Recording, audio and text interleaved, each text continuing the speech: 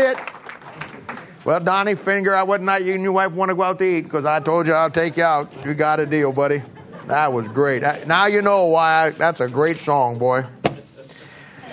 I preached many revivals over the years and preached in many churches where that song was sang right before I got up to preach. And boy, ain't nothing gets me motivated more than that song. I'll tell you, that's a great song. It speaks to everybody. Well, if you have your Bibles this morning, I want you to turn back to 2 Corinthians chapter 4. And chapter 4 of 2 Corinthians is just, I think, is an amazing chapter. And we've learned so much about how the devil blinds us from the gospel. And then we learned that there's two different aspects to the gospel. We learned that there's a gospel that, the aspect of the gospel that you receive the day you get saved. That's what Dottie was just singing about. And then after we get saved, God intends us to do something with that gospel, so we fulfill the gospel. And the gospel, of course, is the good news that Jesus died according to the Scripture, was buried, and rose again the third day according to the Scriptures. That's the job of us as Christians. That's why God saved you. And I think today that you're going to see some things that carry it on a little bit farther. Last week we saw this blinding process, how the devil blinds us from the inside, from probably one of the greatest single aspects of the Word of God. And that is in Matthew chapter 13 in the parable of the sower. And I broke it down and I showed you how that there's 4 case studies that we looked at. If you're contemplating in your mind and wanting to be part of the counseling ministry as we kind of kick it off here this next year, these are the things that you have to learn. These are the case studies that you have to get down. And today we'll look at yet another principle found in this amazing book on ministry, that within this amazing chapter on the personal application of the ministry, how you and I are to do it. You know, in preaching the Bible and listening to preaching of the Bible, there are some sermons that when you hear them or when you preach them, they're very direct. I don't know if you've ever analyzed the different ways that messages come across or different reactions to it, but in preaching the Bible and teaching the Bible, there are some sermons that are very direct, absolutely to the point, and require an immediate response. And that would be messages on salvation. If you would preach to God's people about sin in their lives, and I can think of 1,000 messages that I preached over the 40-some years that require a direct response. You know, there's a sermon I preach out of Joshua called the Sin in the Camp, and it's a message about Achan. And Achan was back with the nation of Israel, and they were fighting the great battles back there in Joshua, and God gave them some specific instructions. And there were some things that they were not to do. And God told them that this first battle, everything that they won, all the spoils belonged to the Lord. But the Bible goes on and he talks about how that Achan, he saw a goodly Babylonian garment, and he saw some wedges of gold, and he took those, and he disobeyed God, and the Bible says that he took them back to his tent, dug a little hole, and put them in there and covered them up, and then went out like there was nothing going on. The Bible says that when you read that story, that after that happened, Israel could not stand before their enemies. You're going to find that a number of events took place in Israel's world that really brought about disaster, and nobody could figure out. Moses began to lose faith. People began to get killed. And nobody could figure out, and finally God brought it to light that Achan had sin in the camp. Now, I preached that message 1,000 times, and I use that as an example. And the title of that is Sin in the Camp. And it's a picture of when you and I have sin in our lives and don't confess it, or we try to hide it, that it's not your own sin. When we look at that story, we find that the congregation of Israel was affected. We find that the leader, Moses, was affected. A little bit later on, we find that the man himself, Achan, was affected. And it goes to show you that your sin's not your own. Now, you see, that's a message, if you'd preach it, that demands immediate response. You see, people hear that, and you know where you're at. You know what you got to do. So there's sermons like that. You see, sermons that when a guy preaches them, boy, he hits you right between the eyeballs, and you know exactly that you have to do something. And you may say, well, I didn't respond, so it didn't affect me. No, you did respond by not responding, you see. I mean, you're either going to choose to do right or choose to do wrong. Some sermons, when you hear them, they demand that. Right there in your seat, you make a conscious choice. Yes, I'm going to do it, Lord, or no, I'm not going to do it. Some sermons are that way, you see. There's other sermons or preaching that they have to sit with you for a while. You have to process it. You have to let it do its extended work. Not always when you hear preaching does it always have an immediate effect. Sometimes, but some sermons don't. Sometimes you and I will get more out of a sermon thinking about it through the rest of the week than you actually do by just hearing it when it's preached. Now, that's by design. That's the way God does it. And I tell you all that because today's message out of this next set of verses here is a message just like that. There's a great verse that illustrates that. I don't know if you've ever saw it in the Bible. It's one of my favorite verses that I have marked in my Bible. And it's in the book of Luke, in the Gospels. And it deals with the story of Mary when she was told that she was going to bring forth the Messiah to the nation of Israel. You know, that was a pretty overwhelming thing to drop on her that day. And I put myself in her place so many times when God has shown me something in the Word of God, or God has done some amazing thing in my life. And it's almost too much to comprehend. I can't even imagine Mary, just some little gal out there who the angel of the Lord shows up and says, oh, by the way, you're going to bring forth the Messiah to the nation of Israel. Oh, and he's not just going to be the Messiah to Israel, he's going to be the Savior of the whole world. What a thing to tell her. And yet the Bible says, and how many times I've found myself here, the Bible says in Luke chapter 2, verse 19, that when Mary heard all of that, when God gave her all of that, when he laid out to her everything that he was going to do, the Bible says, but Mary kept all these things and pondered them in her heart. How many times I've been that in my own place, in my own life? How many times when I've come across some great truth that God has revealed, or God has done some great thing, that I just have to take it. And I say it to myself so many times that I'll under my breath or to myself, or if I'm alone, I'll say it out loud. I'll just simply say it. And Mary pondered all these things in her heart. This message will be like that today. You'll not get all of this today. Frankly, some of you will never get any of it. But some of you like Mary will take this and let God simmer it on the back burner of your heart. Some of you this week will take what is said today, and though you won't be able to grasp it all at this particular moment in time, God will just kind of simmer it for a while, and like Mary, you'll ponder it in your heart. You'll kind of put it on the back burner of your heart and just let God make that thing throughout this week. Many of God's people just put it on the back burner. The problem is your pilot light's out. You got no light of God to do anything with it. And you'll relegate this message, just like you do so many of them, in your stack of files of things that you've heard, but it really doesn't change anything in your life. You know, in our very first lesson, you'll remember, as we began to look at 2 Corinthians, and I told you that this aspect of this book really deals with teaching us ministry. And the very first lesson I showed you that when we started this book, that how the book defines ministry around suffering. How that you and I go through things in life. You and I experience things in life. You and I will, through the happenstance of life, or in many cases through the stupid things that we do in life, or in some cases through the stand that we take for the Lord, you're going to suffer. And the Bible says that you take that, God takes that suffering, and as you grow through it, and as you learn from it, then God takes that and helps you help somebody else that's going through it. I showed you, if you remember, all the negative words of this book that he uses to really lay out the downside of ministry as suffering. He talked about tribulation and affliction and anguish and being grieved. He talks about being troubled and people who are distressed and perplexed. He talks about when we feel forsaken and cast down and persecuted.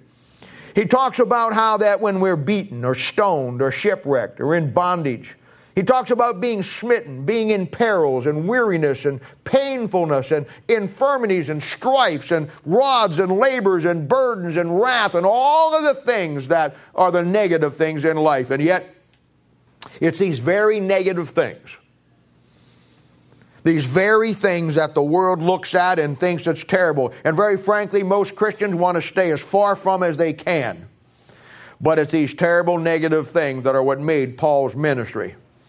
And I tell you today that the understanding ministry is understanding the concept of suffering. The Christian life should be a life of ministry. I say it every week.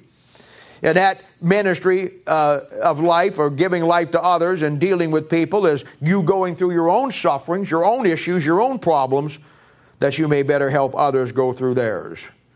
And yet, as in ministry, as in anything in life, there's always a price tag to pay. No matter what you would do. There's two concepts of life that you better just learn in general. And they are, for me, they're the two fundamental basic concepts of life. And the quicker you understand these, no matter whether you're saved or you're lost, it doesn't really matter, these two. The quicker you understand these, the better off you'll be, because this is what life is. And it's real simple. People talk about the complexity of life. No, life is really not complex. We make it complex because we don't understand the fundamental principles by which life works. And there's just two. There's two. The first basic principle is that there's a price tag of everything that we do or try to accomplish on planet Earth. I don't care what it is. Whatever you decide to do with life, there's going to be a price that comes along with it. If you want to do something for God, there's going to be a price tag that comes with that. If you're going to want to live your life for yourself and do your own thing, you know what? There's a price tag that comes with that. And that's one of the greatest things that people never learn. That's what makes life complex. You live your life the way you want it. You do what you want to do. And suddenly when your life is in a catastrophe, you're actually scratching your head and saying, why? The answer is simple. There's a price tag to everything we do. The second great concept is, it goes right along with that. And that is simply this. Everything in life that you do is a trade-off. Everything in life you do, you'll trade this for that. If you're here this morning and you love the Lord Jesus and you're doing the work of God in your life to the best of your ability, and you're one of the people in this church that really dedicate yourself to, you're far from perfect, but in your mind and in your heart, you're going to give your life to God. You know what? When you chose that, you traded something for that. I had a young lady years and years ago. I was preaching in a camp. In fact, it reminded me when Donnie was singing that song, because they sang that song that night. And I heard a gal get up and give a testimony right after the song, and I was going to preach afterwards. And she was a beautiful gal. And she was an absolutely beautiful gal. And she was just absolutely perfection. And she get up and gave a great testimony, and then she sang a song. And afterwards I preached. And at the end, I went up to her and I thanked her for her song and for her testimony. And as I was standing there, another girl came up and I'll never forget this. The girl said, you know what? She said, I really was moved by your testimony tonight. And she said, you know what? She said, I would give the world to have a testimony like that. And that little girl looked back at her and said, without missing a beat, she said, you know what? That's exactly what I gave up to get it. Life's a choice. Life's a trade-off. She traded the world for her relationship with God. But I can turn that around. A lot of God's people trade God and all He has for the things of the world. Life's a trade-off. There isn't anything you do, you don't trade this for that. Those two fundamental issues of life are the two of the greatest principles that they answer almost everything in our world of why things are the way they are. We make our own choices, and in making our own choices, there's always a price tag that we have to make and pay with that choice. And whenever we choose, by our own choosing, we trade something for it. I've seen young ladies trade their millennial inheritance at the judgment seat of Christ because of the guy that she married. I've seen guys trade their millennial inheritance and throw away a life of ministry because of the woman they married. The Bible sets down a set of clear principles. They're very clear. We look at them, we read them, we decide to do something else. And when that little gal or that guy would come to me and she said, I don't know what happened, Bob. I wanted to do God. I don't know how I got messed up with this gal. I don't know how I got messed up with this guy. I don't know what happened. My answer is real simple. It's not hard to figure out. sweetheart, you traded this for this. Pal, you traded this for this. Everything in life is a trade-off. Everything. No matter what you do, you're going to trade something for it. You need to trade up, not down. You need to make sure that what you trade for brings a profit for the Lord, not for yourself. I've seen young men and young ladies. I see it all the time. I see young men and young ladies start to come and to go to church. I've seen it in all my years of ministry. And they'll get into a situation where God begins to do something in their life. They'll begin to get into their situation where God begins to really work in their life. And then, they'll get to the point where they'll see people in the church or make friends with this people and that. And they'll see people that have no concept of ministry, have nothing they want to do with ministry. They'll see people that are involved in ministry. And instinctively, they'll always go to the crowd that does nothing. And then down the line someplace at the judgment seat of Christ, when they've lost everything and their life's in a sham and their life's in a mess, they're going to actually sit there and look at God and say, what happened? And God's going to say, you know what happened? You traded this for this. You knew who these people were. You knew what these people were. You knew what the ministry was. The ministry isn't. You chose that. And you traded it. You traded it. That's just the way that it works. This is why most Christians will never do the ministry. They simply won't pay the price for it. They're like the generation of kids that we have today. When I'm about to say, let me preface it by saying this. I appreciate the young teenagers that we have in this church that really love God. I appreciate the young singles that we have that really love God. You married folks, you're another bracket. I'm not focused on that. Because in a generation that we live in today, you find most young men and young ladies don't have a clue, don't care, could care less about anything. They have no values in their life. They have no accountability in their life. They have no responsibility in their life. They're absolutely broken down in every aspect of their life. They grew up thinking that the life owes them a living. Their no responsibility has led to no accountability. They have no values in their life. They don't care about right from wrong. I mean, we're living in a society where a man, Easter Sunday, I think it was. Maybe I got the time wrong. But right here in Raytown, out 6:30, 7 o'clock in the morning, was out for a jog. Some 2 punk kid drove by, or 3 kids, whoever, and just decided to shoot him. Now, what's wrong with a society like that? What's wrong with a group of kids that, when I was a kid growing up, we had gangs, but the chief gang guy was the guy that won all the marbles when we shot marbles.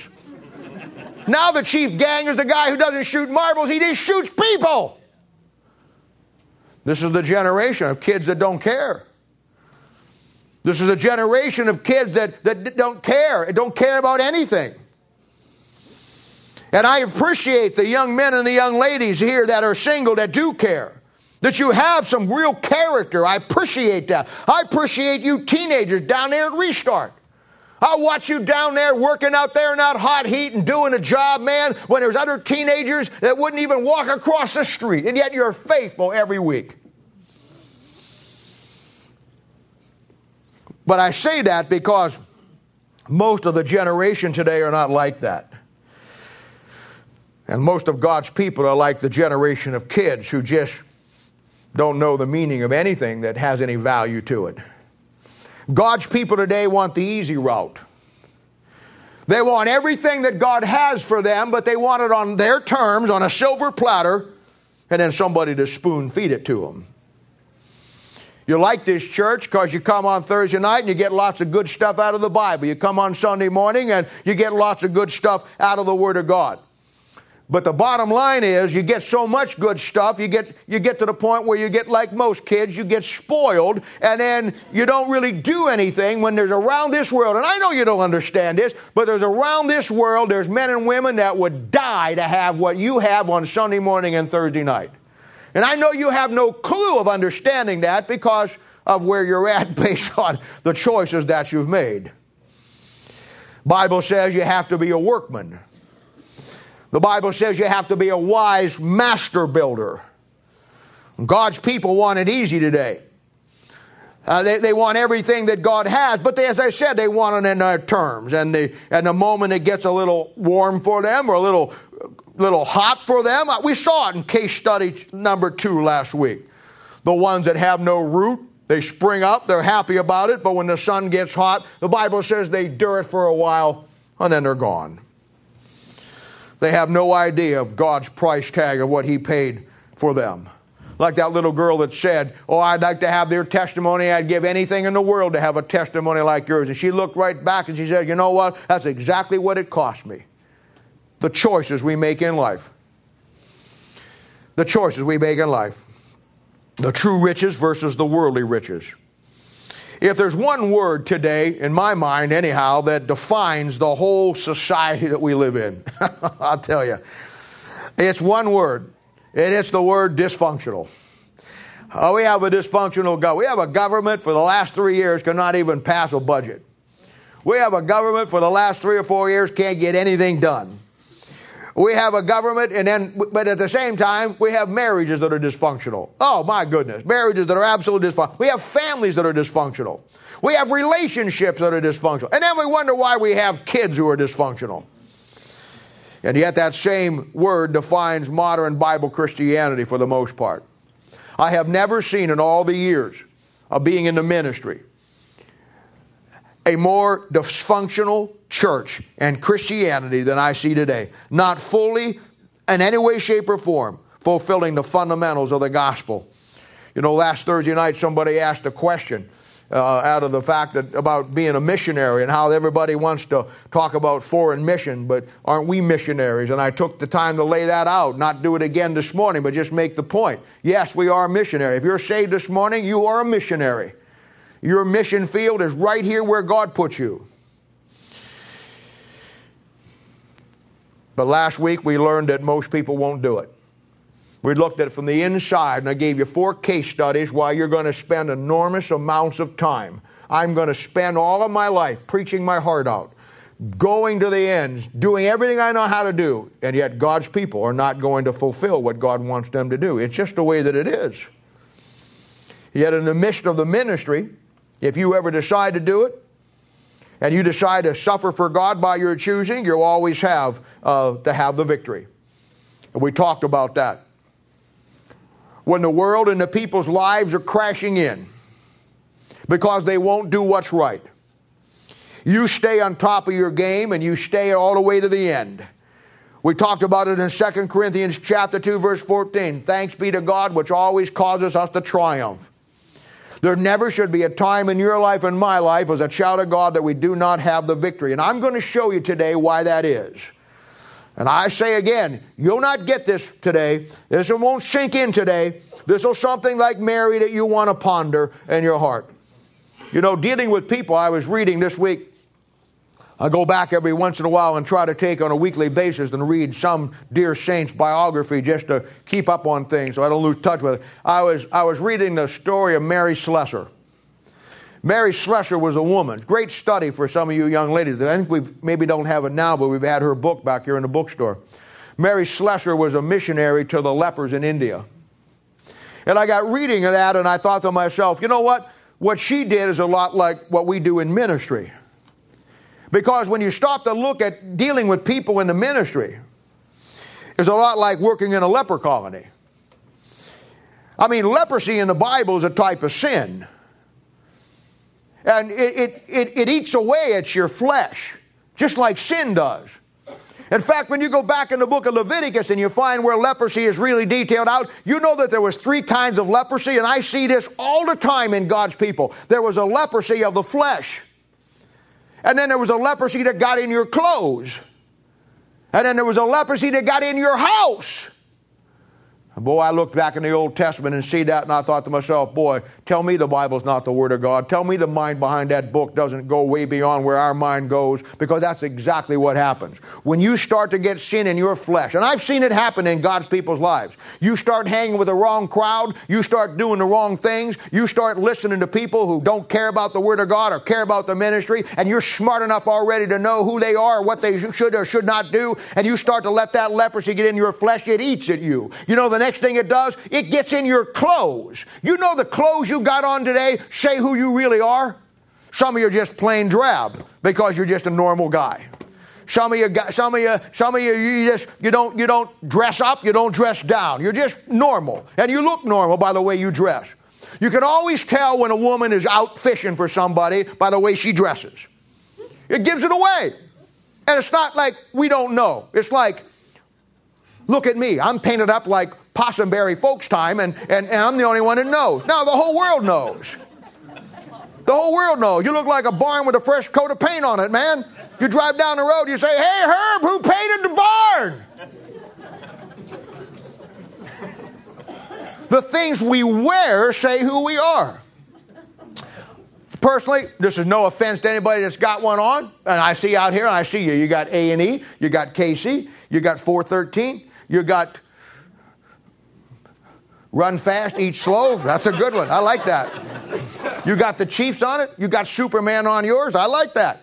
You got back here, you got whoever she is on there. I like that. You got, I can only see HD. CHD, okay, I like that one. You know, I'm not that. You got an American flag on yours. When you walked in, I didn't know whether to hug you or salute you. Now, this is just me. I'm not a t-shirt type of guy that has things on them. I don't like to buy clothes from American Eagle. No offense, I love that shirt. You know, I mean, I like KC. I would, you know, but not very often do I do that. I would wear a Superman shirt, but I'd be in fights all day long, so I don't do that. I'm just a kind of a plain guy. But my point is, you know, when that leprosy gets in your clothes, you start doing things differently than you did before. And then it gets in your house. And when it gets in your house, then it affects your family. It affects your kids. Your sin's not your own. I've seen couples, I've seen kids, I've seen parents, I've seen I call them black holes, because anybody that gets around them that are right with God gets sucked into what's wrong. Because leprosy is like a disease. And we are like leper. We're like people who work in a leper colony. You're there to help the people, but you have to be careful that you don't contact the disease yourself. And you have to take some safeguard to that. You can't ever lose your balance in ministry. We know that balance by now is perception, or perspective, purpose, and passion. We know that. You always got to keep looking and understanding who you are and what you're doing. The ability to work with people in the horrendous situations, lives being destroyed. I mean, one of the hardest things in dealing with people is watching the kids get crushed, the kids get destroyed.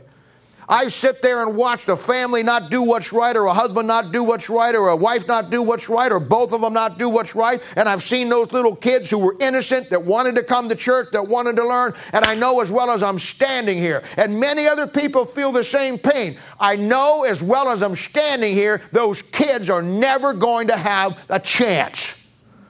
That's going to get crushed. The devil's going to make sure. I like to do something. I like to say something. I like to scream something. But you know what? They're not my kids. There's times you got to learn to turn it over to the Lord. And that's when you look into your own congregation, and you know what you see? You see some of you young men and some of you young ladies out there that came out of tremendous, horrendous experiences yourself and your family.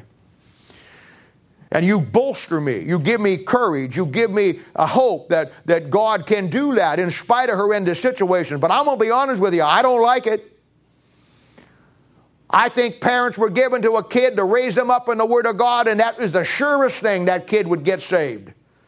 And yet parents are oblivious to that in many cases. You see defeat upon defeat in some people's lives. But you and me have to hold the line. You and me have to be on top of our game. You and me can't have a bad day. You and me can't take a chance on getting out of the Word of God. I got to be careful who I hang out with. I got to be careful that I'm not going to associate with people that are going to pull me off my game. And it's very subtle. But you got to be smarter than the problem. Now I want to read today where we really left off last week. And it says here in 2 Corinthians chapter 4, verse 7, here's what it says. But we have this treasure. And we read this verse last week. This is where we stopped. But we have this treasure in earthen vessels, that the excellency of the power may be of God and not of us. Now here it comes. Oh, I love this. We are troubled on every side, yet not distressed. We are perplexed, but not in despair. Persecuted, but not forsaken. Cast down, but not destroyed. Always bearing about in the body the dying of the Lord Jesus, that the life also of Jesus might be made manifest in our body. For we which alive are always delivered unto death for Jesus' sake, that the life also of Jesus might be made manifest in our mortal flesh. So then death worketh in us, but life in you. Oh, dear Father, help us today to see this. Lord, there's good people here today who want to do that you want them to do. I believe that. This church, it only goes, it only moves, it only accomplishes what you have for us to do as a body, as a church, by the men and women who are the boots on the ground, who make it happen because of what you've done in their life. And as the old song said, all of us sat 5 rows back some point in time. All of us sat there and listened to the Word of God be preached, and God came down and talked to us. When the old choir sang, "Just as I am," we knew it was talking about us. And we received the gospel. But Lord, it ain't enough just to receive the gospel. We need to take it after we receive it and carry it to somebody else and fulfill the very reason that you saved us. Help us today. Help this sermon to just simmer in so many of God's people's lives. Help them to just think about it all week, the rest of this day, the rest of the month. May God, you enact and bring up little lights here and there, flickering in their hearts down throughout this next week of things that they need to see.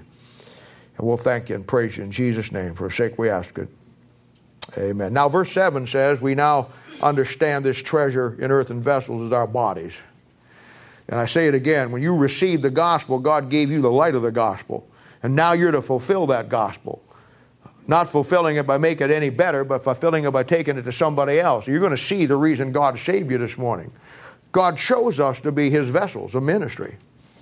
Now, I don't know if you know this or not, but you still find over in the ruins over in Europe, in where the Roman Empire was, and she was all through Europe there for about 1,500 years, you'll actually find them digging up these little lamps and these little vessels made of clay. And they were for one reason, they held oil. And that's what he's talking about here. Your body and my body is made of clay, but inside it is the oil, and the oil is the type of the Holy Spirit of God. Yet, God wants to use you and use me. Yet, in spite of all this, the Bible tells us how weak as humans we really are. Clay vessels are very fragile. If there's one thing the Bible does show very clearly, and there's no problem with seeing this at all, in every case it shows us the frailty of man. Psalms 8 is a favorite passage of mine. And it's something that always, when I read it, it's one of those things that I ponder. I just read to you that we are the treasure in earthen vessels, and then Psalms 8 says this, O Lord, our Lord, how excellent is thy name in all the earth. Who hath set thy glory above the heavens? Out of the mouth of babes and sucklings hast thou ordained strength because of thine enemies, that thou mightest still the enemy and the avenger. When I consider thy heavens, the work of thy fingers, the moon, and the stars which thou hast ordained, what is man, that thou art mindful of him, and the Son of Man, that thou visitest him? You know, that's one of the greatest verses in the Bible to ponder. When you look at all the heavens that God created, when you go out and look at the moon and the sun during the day, and you see all of the things at night and all of those stars that God made, the work of his hands, the work of his fingers, and then you stop and consider and ponder God being mindful of you and me. Why? With all that he could create, with all the awesome power that he had, why did God, in all of his infinite wisdom, ponder for a moment and be mindful of you and me, who are so frail in everything that we try to do? Who not only are frail, but mess our lives up every day. What is man that thou art mindful of him, and the Son of Man that he visited. In spite of that, God sent his Son for you and for me. Verse 5, for thou hast made him a little lower than the angels and crowned him with glory and honor. Thou madest him to have dominion over the works of thy hands, and thou hast put all things under his feet. All sheep and oxen, yea, all the beasts of the field, the fowl of the air, the fish of the sea, and whatsoever passes through the paths of the sea. O Lord, our Lord, how excellent is thy name in all the earth. You know, God chose you and me. God was mindful of man. Yet the Bible says in Psalms 37 verse 2 that we're like the grass that grows and then gets cut down when we die. Psalm 78 says that we're just flesh, like a wind that passes the way and cometh not again. James chapter 4 verse 14 says that our life is like a vapor that appeareth for a little while and then fadeth away. And yet, in spite of what God said, you and I know this is true. All of our days in life is a vale of tears. One disappointment after another. We're under a curse, if you know anything about the Bible at all, on this old planet as a fallen creation. Why God would choose us as his vessels to carry the light of God's word. Why God would be mindful of man and then visit man and then set the precedent that God was going to put the treasure, the treasure of God in this earthen vessel. Oh my. That's something to ponder, isn't it? Yet the reason is very clear when you look at 2 Corinthians chapter 4, verse 7. It's both very simple and yet very profound. He simply says that the excellency of the power may be of God and not of us. You see, God wants the honor and glory out of everything on this planet and everything that's done. So what God decided to do was take the most weakest, frailest vessels there were, put his glory into it, energize them with the Holy Spirit of God, and then let that frail, weak vessel that is a tendency to break and be busted and to make every situation in life go south, let them do and carry the gospel. You know why? Because at the end of the day, that God would get the honor and glory out of it. Hey, there's one thing we can all say. If you do anything for God, if I do anything for God, there's one thing we can all say. The Bible says, but God hath chosen the foolish things of the world to confound the wise, and God hath chosen the weak things of the world to confound the things which are mighty. And the base things of the world and the things which are despised hath God chosen, yea, the things which are not, to bring to naught the things that are. Why? That no flesh should glory in his presence. God wants the honor and glory. Nobody can ever say, if you're honest, look at what I did for God. But rather we have to say, look what God did through me. Look what God did in spite of me.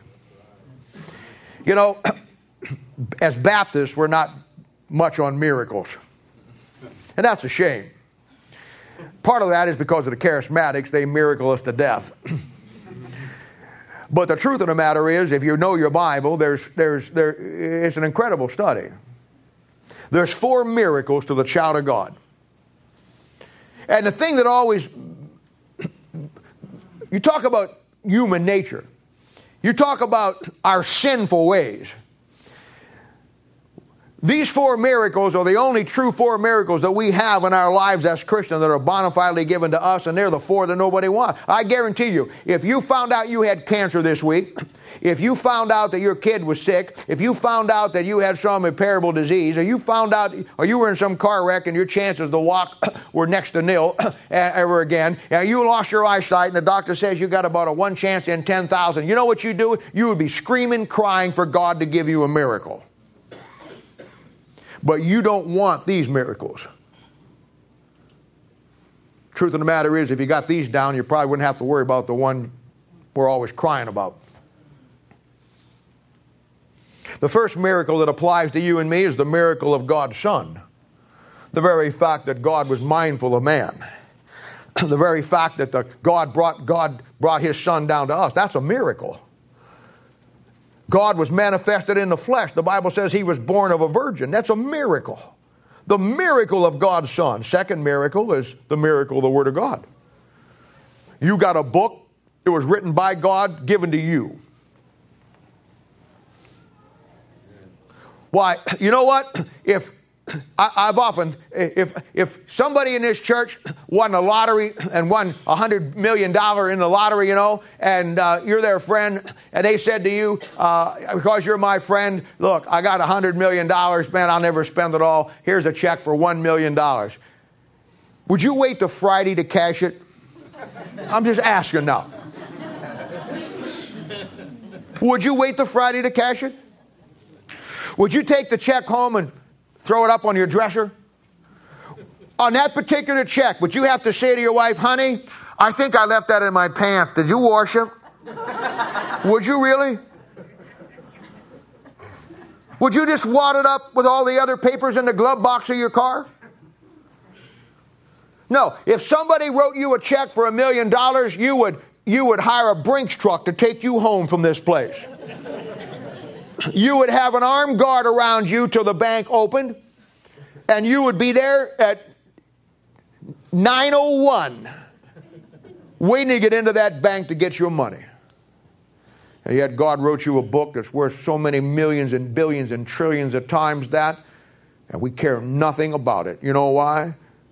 Because it would be a miracle for you to win the lottery. But God gave you the miracle, the Word of God, right in your hand today, and you don't even care about it. Yet I hear people all the time, if I won the lottery, yeah, well, you won the lottery when God gave you the miracle of the Word of God. You're just too stupid to see it.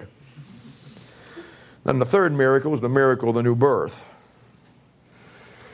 All the liberals say out there, there ain't no hell. How could a righteous, holy God take a sin and send him to hell? I just got the opposite. How could a holy, righteous God take somebody like me to heaven? It's a miracle. It's a miracle. And the fourth one is the one we're talking about today. The miracle of God using me and you. Oh, He don't need us. Yeah. I know my own life, as tried as I do to do what's right, and some of you don't care to do what's right at all, and I'm not saying put myself above you any stretch of the imagination. I'm just saying I know what a rotten guy I am and how must be a pain in the backside of God sometimes, if God even has a backside. But I look at myself and I wonder how God puts up with me. Why would God ever want to use me? In my mind, the way I look at it, God has a lot more issues to deal with me than He gets out of me.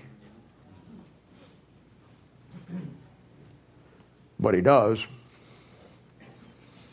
And the reason why He does that nobody can ever say, look at what I did. If you're really honest, you realize that God did it that way that no flesh could glory in His presence.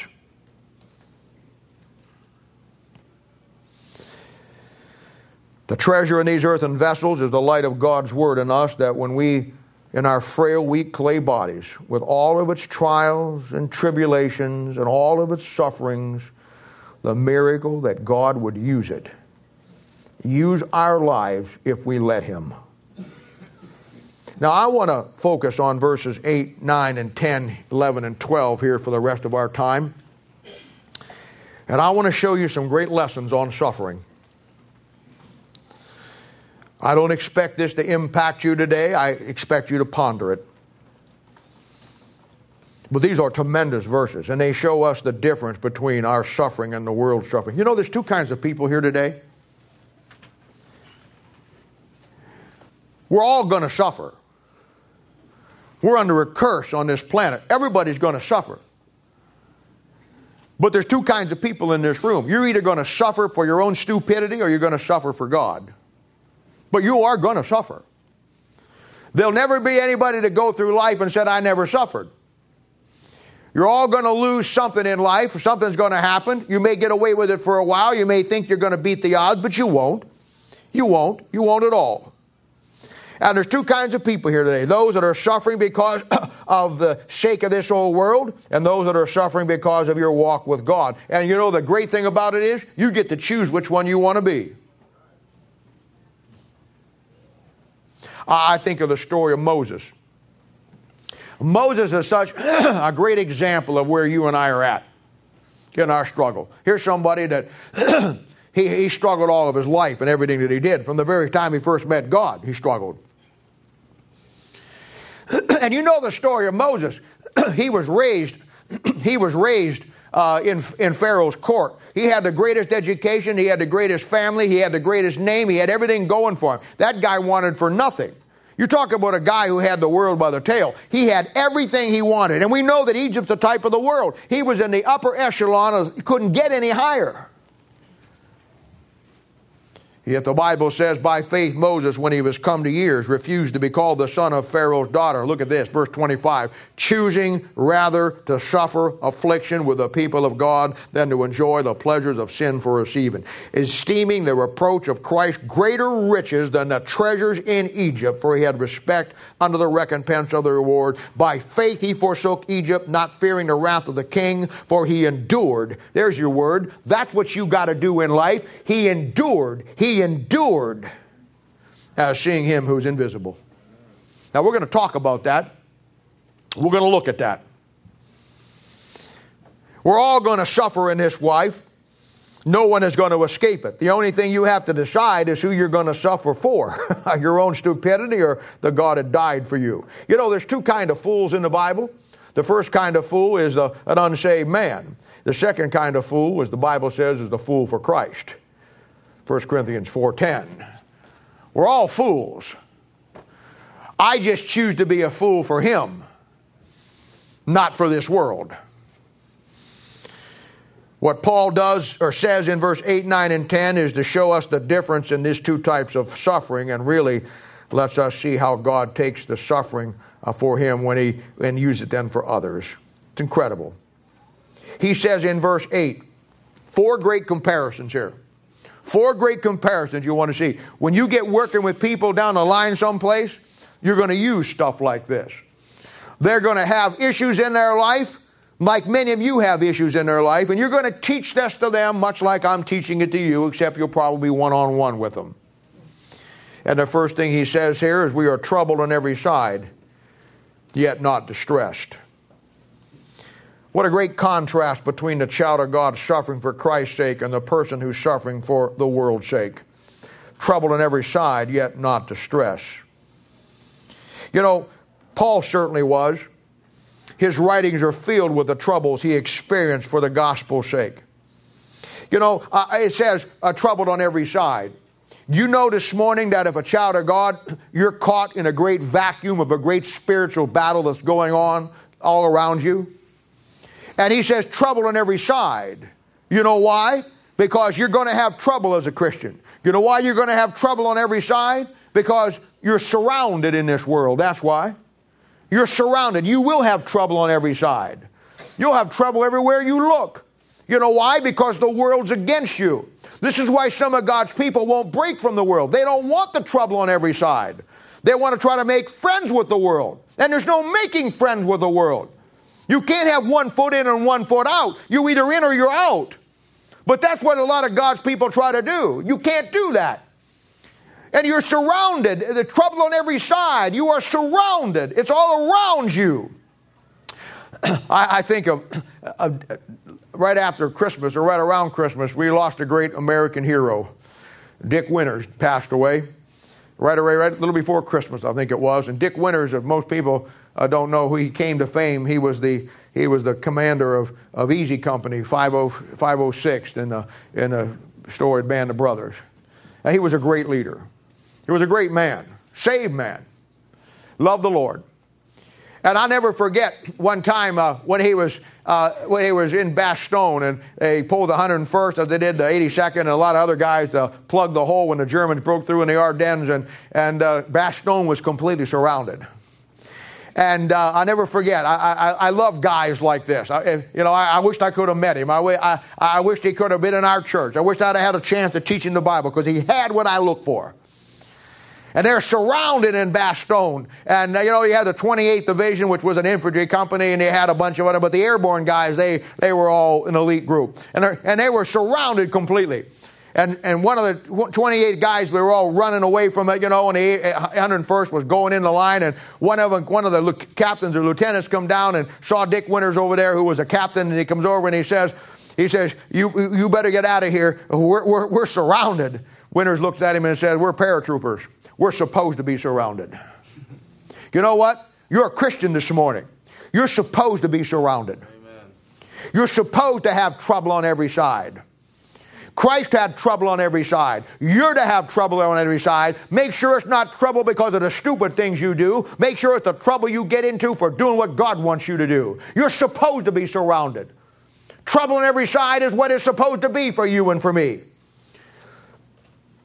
Paul said in 2 Corinthians 1:9-10, we looked at it a while back, he says, we had the sentence of death. He thought he was going to die. There was a time in his life when he didn't have trouble on every side. And you and I will have trouble in our suffering on every side, yet not distressed.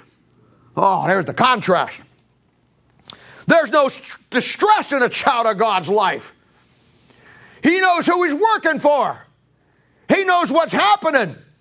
Now, the word today in our world is the link off of that word is the word stress.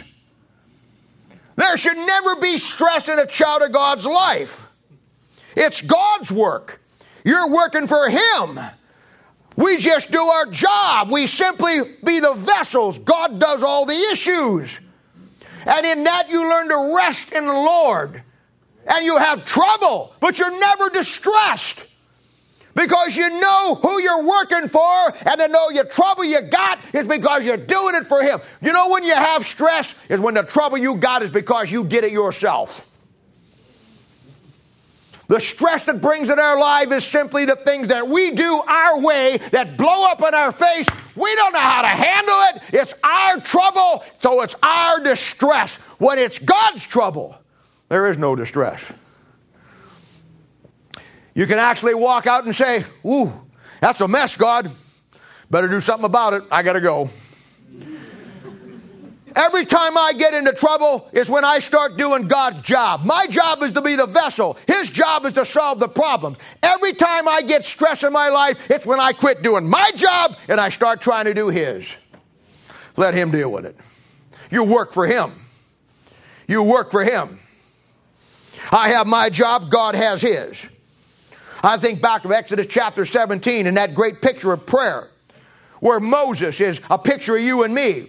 And it's the battle of Rephidim, and Joshua is down there fighting Amalek. And Moses is up there and he's lifting up his hands. And the Bible says as long as his hands are up, they're winning. When he starts to get tired and drop his hands, they start losing. That's a picture of your prayer life. But I want you to notice that it wasn't Moses down there fighting the fight. Moses was on the mountains praying without ceasing. It was Joshua, Jesus, who was doing the fighting. Our problem, my problem is we get into fights we never should get in. He does your fighting. Your job is not to fight. Ephesians chapter 6, He gives you all the armor. Not one place in that passage does He tell you to fight. He tells you to stand. Stand. But you know what? Fighting's a lot easier than standing. It's tough when somebody comes up and gets in your face and talks about your mother or talks about your father and you know you want to take his teeth out, but you don't. There will people who will try to provoke you in life to get you to do something, and the moment you do it, you're in trouble. The hardest thing to do is just to stand there and take it. And for God, I want to tell you something. The hardest thing to do is to stand there and take it. It takes courage, it takes guts, it takes perception, it takes purpose, and it takes passion. To be able to stand there and troubled on every side, yet not distressed. Not my problem. My problem, I'm just a vessel. My problem, I'm not just a vessel. Fill me up and I'll do whatever you want to do. All this trouble out here, that's your deal. You handle it. You see, when you stop doing your job and you start to get doing God's job, that's when you got stressed. Or you start doing it all yourself, your way, and then you wonder why your life's a disaster. You wonder why you got so much anxiety. You wonder why you got so much depression. You wonder why you got all these things that going down in your life. I'll tell you why. It's because you have tried to do it your way and it ain't working. That's why. That's exactly why. God always pays for what He orders. You hear me say it all the time. He paid for you, and He ordered you and me to go out there and do a job. Let Him deal with the problems. We're going to be troubled on every side. Oh, I got trouble. I got trouble. Hey, we're Christians. We're supposed to have trouble. Amen. We're supposed to be surrounded on every side. We still got the victory. God's people are such weak needs, lilies, little people today, little Twinkie pies that they just can't handle anything that's going. They don't want to offend anybody. They don't want to say anything negative to anybody. They just want to get along with everybody. Second one. I'm getting off that one. Second one. Oh, no. I just got some more things I want to say on this one. Perplexed, but not in despair. You know, there's times as a Christian that you don't know what God's doing, and it looks perplexing. The situation will look perplexing. The situation may even look confusing. But keep in mind the great principle, 1 Corinthians 14:33, God's not the author of confusion. It brings you back to what I said. You're not responsible for all the situations you find yourself in, but you're responsible for how you deal with it. When I say that, I immediately think of 606 BC. I think of Daniel. I think of Ezekiel. I think of Hosea. And I think of all them prophets that are the post-captivity guys, or captivity guys too. They were doing what's right in a nation that was not doing what's right. They were in a nation that was against everything that God said. They were trying to do what's right. God was going to come down and judge that nation. God did come down and judge that nation. And because those boys were doing the right thing, do you know what? They went into captivity like everybody else. You know what the difference was? Everybody else was perplexed. Daniel was perplexed. Isaiah was perplexed. Ezekiel was perplexed. But none of them were in despair. I look at it as today in America. America is about to get whacked by God big time. Everything you see in this country is the signs of God's judgment falling on this country because of what this country did with the Word of God. And you know what? Here we are, Old Paths Baptist Church. You know what? In spite of that, some of us are going to lose our job. In spite of that, some of us are going to lose our homes through no fault of whatever you did. And you see, you look at that and you think to myself, oh, wow, what a terrible thing, until you get the principle, this world is not my home. Until you realize that you're supposed to be surrounded, that God will always meet your needs. He'll never leave thee nor forsake thee. All of those things are supposed to separate you from what the world or Christian world really is. You're going to be perplexed. I'm perplexed sometime. But I've given you the principle. Never doubt in the darkness what God has given you in the light. Moses, Hebrews chapter 11, verse 27, the last thing it said, he endured. And there'll be times that you have to endure. The Bible says he endured as one who saw him that was invisible. That's your problem. Most of you can't see God when everything is going on, let alone when everything's going bad. You have no enduring in your life. Perplexed but not in despair. I think despair is a terrible word. I really do. It gives the indication of no hope. People in hell are in despair. You see, the world leaves you helpless. The world system, and when you suffer because of the world, it leaves you helpless. But with God, all things work together for good to them that love God, that are called according to His purpose. I want to give you 5 rules that when you face a perplexing situation, you'll use these. When you get into a situation that's perplexing, the reason why you don't have any despair is because of these 5 things I'm going to give you right here. The first thing you want to do is when you find yourself in a perplexing situation that you don't know what to do, don't do anything. Don't make any decisions. The worst thing you can do when you don't know what to do is to do something. When you're in a perplexing situation, I find myself in ministry with church and everything that we do in people's lives. When I see a situation and I don't know what to do, you know what I do? I don't do anything. I'll tell you why in a moment. The second thing I do is examine myself. Maybe this perplexity was brought about because of my stupidity or something I didn't do right. The third thing I look at and I say to myself, stay with the principle that got you where you're at. In other words, when you can't see where you need to go and you're perplexed about what to do, just stay with what brought you where you're at. Go with what you do know. Stay in the light of the Word of God that you can clearly see. Realize that God didn't bring you this far to drop you off now. Rest in that and realize that if you can't see it, if it's perplexing, that's okay. Maybe God has put a roadblock in you so you won't do anything.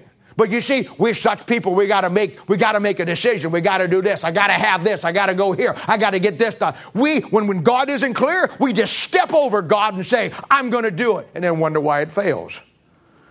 When you get to that point and it's perplexing, don't do anything. Look inside yourself to make sure it's not you. But if that's okay, then stay with the principles that got you where you're at.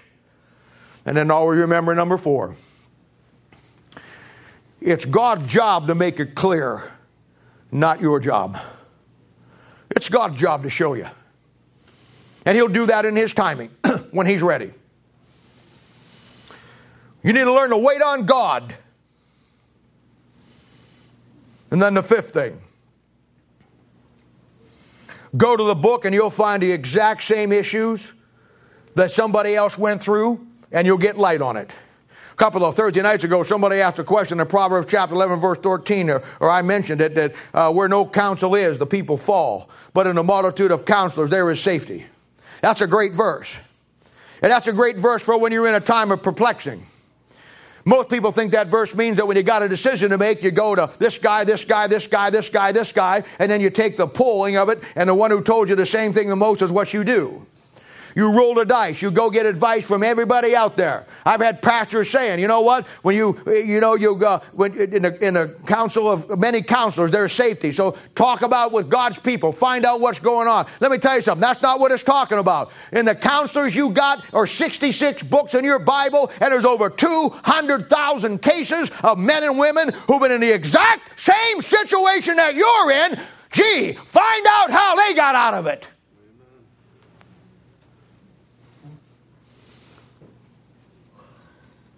In times of perplexing, you have something the world never has. The unchanging principles of the Word of God and a record of over 200,000 men and women who, just like you, went through the affliction for God, and God brought them through. The Christian life is like a long, dark tunnel. Every 100 yards, there's a light bulb.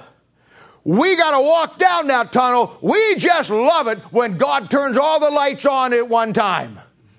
Life is never that way. He'll turn it on as you walk down that tunnel, one light bulb at a time. And sometimes you'll have to walk in the darkness for a while before He turns that light on. He just wants to see if you're willing to walk in the dark, or you're going to stay. I'm not going anywhere till you turn the light on.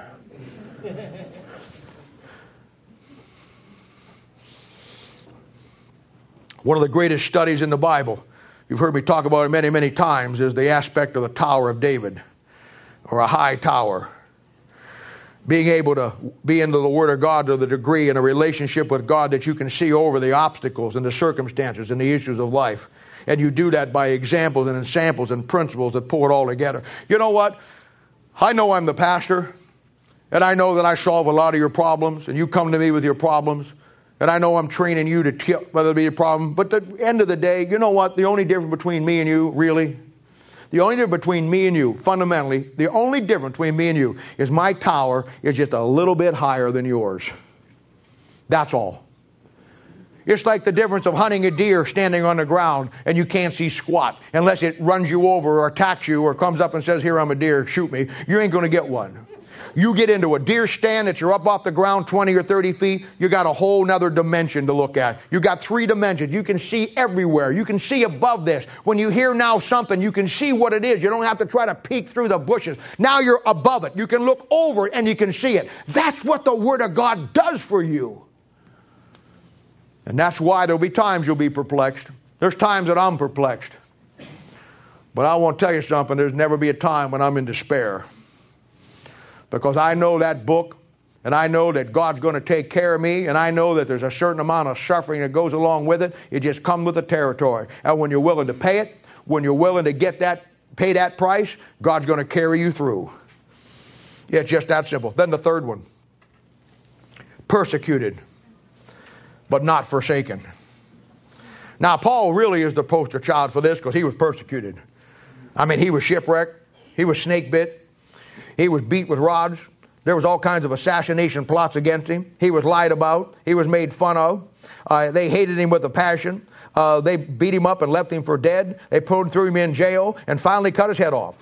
I mean, pretty exciting life, wouldn't you say?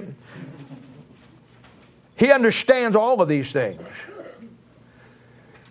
And he realizes that God uses these own experiences to make this great point that he gives to this church in the next few verses. But he also says that you and I will have to pay the price of being God's vessel. Hebrews 13:12 and 13 says, wherefore Jesus also, that he might sanctify the people with his own blood, suffered without the gate. Let us go forth therefore unto him without the camp, bearing his reproach. 2 Timothy chapter 2 verse 12 says, if we suffer, we shall also reign with him. Suffering of this life is unescapable. I'm choosing to suffer for him and not for the world. Because with him, there's persecution. There'll always be persecution. But he'll never forsake you. He says, Hebrews 13:5, the Lord will never leave thee nor forsake thee. That'll be everybody's 3x5 card in this room. You see, these are the comparisons. Old Mel Sabaka used to tell a story that I never forgot. It has carried me through. Because you're going to get persecuted. But the great principle is God will never forsake you. He'll always be there for you. And I heard Mel preach this story many, many times. And boy, it's a great story. And when I find myself in these kind of situations, I think back on things like that. And they really bring the Word of God to light and carry me through. He told the story. I've heard him say it so many times. I can close my eyes and hear him saying it and just incredible. He told the story many, many times about a little boy that went to school. And every day he went to school, when he got out of school, there was always a big bully out there that was always just beat him up, take everything he had. He'd take his lunch money in the morning. He'd take whatever he had left. He'd dump his books. He'd make fun of him. He'd take everything he had. If the kid got something new and took it to school, the bully took it on the way out. And he just persecuted this kid relentlessly. Well, one day the kid got out of school a little early. And he started to come around the thing there, and he thought, oh, I made it. And he got down to the end of the school and looked around back and just about ready to laugh and say, I'm going to get out of it today, when that bully came around the corner. That little guy started to take off for home. He lived about 4 blocks away. He's headed off home. That bully took off after him. And he's running with all he's got, man, and that bully's much bigger than he is, and he's faster than he is, and that bully's gaining on him. He gets to the first intersection, looks back. He doesn't even stop. He looks back, and that bully is about 100 feet behind him. He's moving everything he's got, his little heart coming out of his mouth. He's running as hard as he can. He comes around the corner, and just a glance as he sees his house about 2 blocks away, and that bully is gaining on him. He's just pumping everything he's got. He gets to that point. He gets to his house. He opens the gate and slams the gate, comes around the side of the house. He looks back. That bully just jumps right over that gate and never stops the thing. That little kid gets around to the back of that house and gets his hand on the back door, and that bully just grabs him by the shirt. About that time, the door opens up, and his big brother just got home on leave from the Marine Corps. That little kid said, Mr. Bully, you want to bully me now? You want to take what I got now? You want to make fun of me now? You want to throw me down on the ground now? My big brother's here. Take it up with him. And ladies and gentlemen, that's just how I feel about it. You want to make fun of me right now? Go ahead. You want to throw me down on the ground? Go ahead. You want to take everything I got? Go ahead. Wait till my big brother gets here. We'll settle it then, brother. And that's exactly how I look at it. You're going to be persecuted, but not forsaken. Then the fourth one. Cast down, but not destroyed. Now, I don't know any better place in the Bible to lay this out than Psalms chapter 37, verses 23 through 37. It says it all. Now, you want to ponder something? Ponder this. Ponder Psalms 8. Ponder this message, but ponder this. He says in verse 23, the steps of a good man are ordered by the Lord, and he delighteth in his way. Though he fall, he shall not be utterly cast down, for the Lord upholdeth him with his hand. I have been young, and now am old, yet have I not seen the righteous forsaken, nor his seed begging bread. He is ever merciful and lendeth, and his seed is blessed. Depart from evil and do good, and dwell forevermore. For the Lord loveth judgment, and forsaketh not his saints. They are preserved forever, but the seed of the wicked shall be cut off. The righteous shall inherit the land, and dwell therein forever. The mouth of the righteous speaketh wisdom, and his tongue talketh of judgment. The law of his God is in his heart, none of his steps shall slide. The wicked watcheth the righteous, and seeketh to slay him. The Lord will not leave him in his hand, nor condemn him when he is judged. Wait on the Lord, keep his way, and he shall exalt thee to inherit the land. When the wicked are cut off, thou shalt see it. I have seen the wicked in great power, and spreading himself like a great bay tree. Yet he passes the way, and lo, he is not. Yea, I sought him, but he could not be found. Mark the perfect man, and behold the upright, for the end of that man is peace. Wow. Cast down, but not destroyed. There'll be times in this life when you get cast down. The world will cast you down. Your friends will cast you down. People will leave you, but God will never leave you. People will try to destroy you, but God will never allow anybody to destroy you. Now, this is the child of God. Now, as a child of God who will suffer in this life, there is the victory. He says the end result is peace. You're going to have, in the midst of all of this suffering, you're going to have the peace of God that passes all understanding.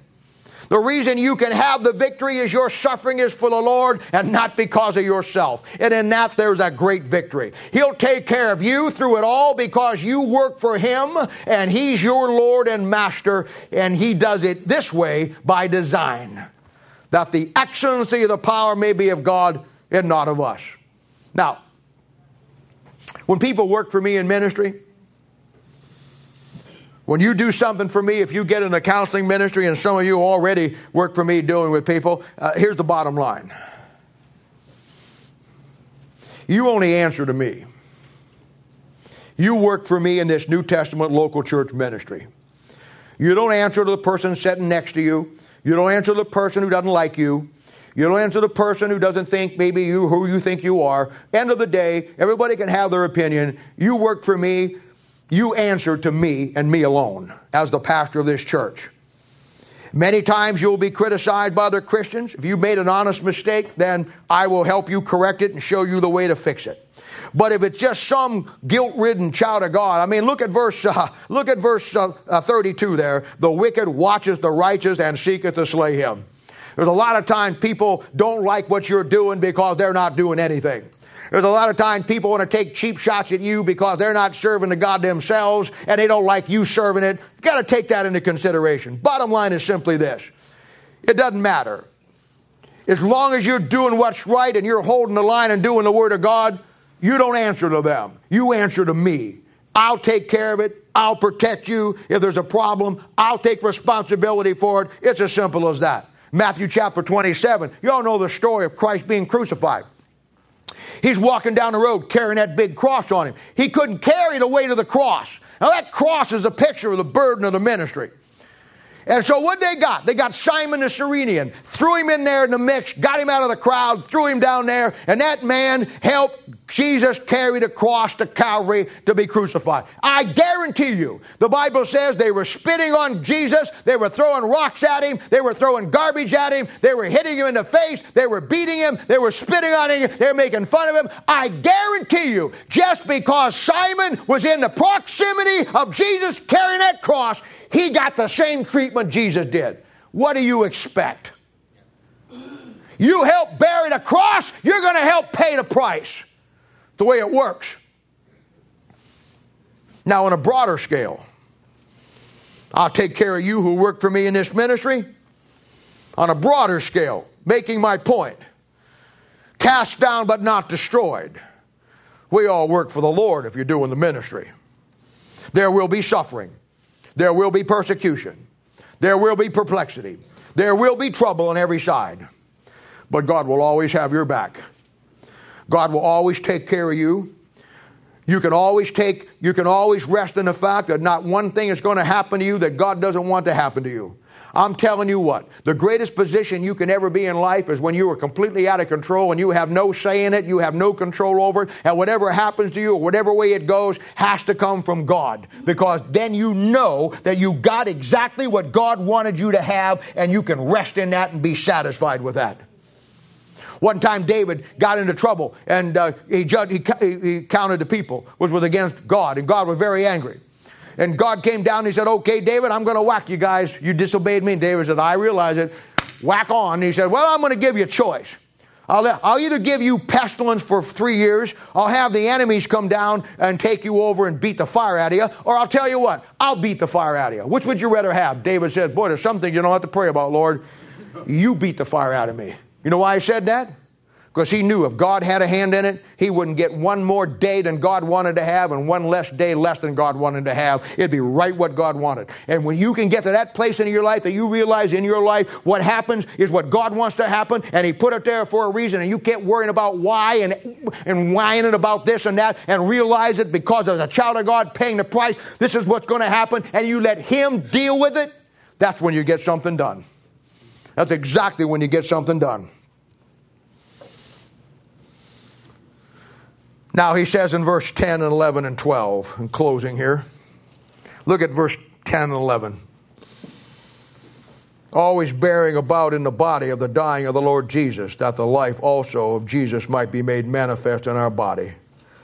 For we which live are always delivered unto death of Jesus' sake, that the life also of Jesus might be made manifest in our mortal flesh. Let me break it down for you real simple. Let me give it to you in its most basic, profound form. He simply says, verse 10 and 11, the more you die to self, the more you live alive in Christ Jesus for God to use you. The more you get self out of the way, the more you die to this world, the more you pick your friends who are going to love the book, love God, and love ministry instead of the slime balls you're hanging out with who care nothing about it. The more you transform yourself into the person of Christ and be what God wants you to be, the more you die to self and the things of this world and the selfish things of yourself and the selfish things of this world, the more you'll be alive in Christ and used of God. It's just that simple.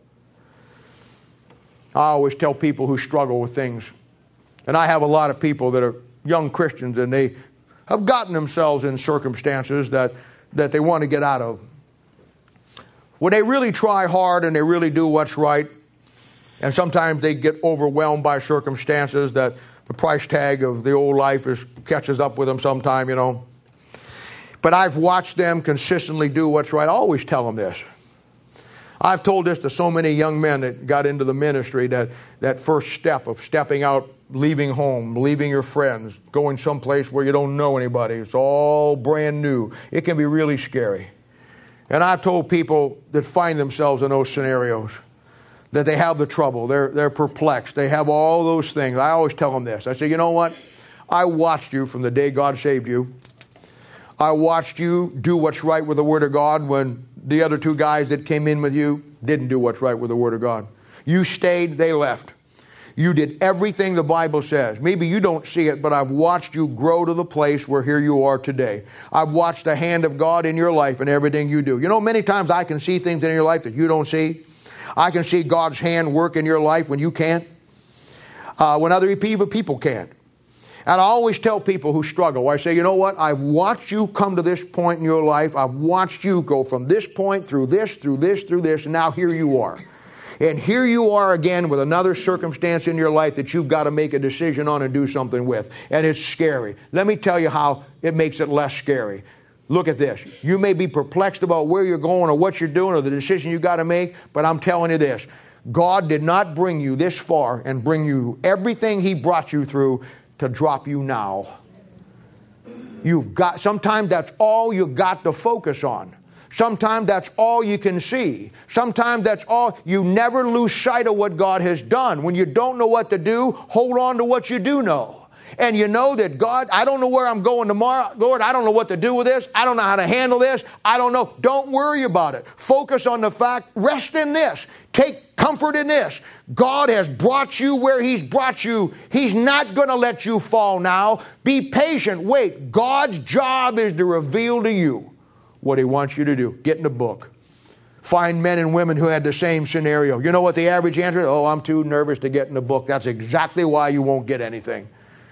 You got to go to that book. You want some counsel? Get into the 66 counselors of that book. Get everything that God's got for you.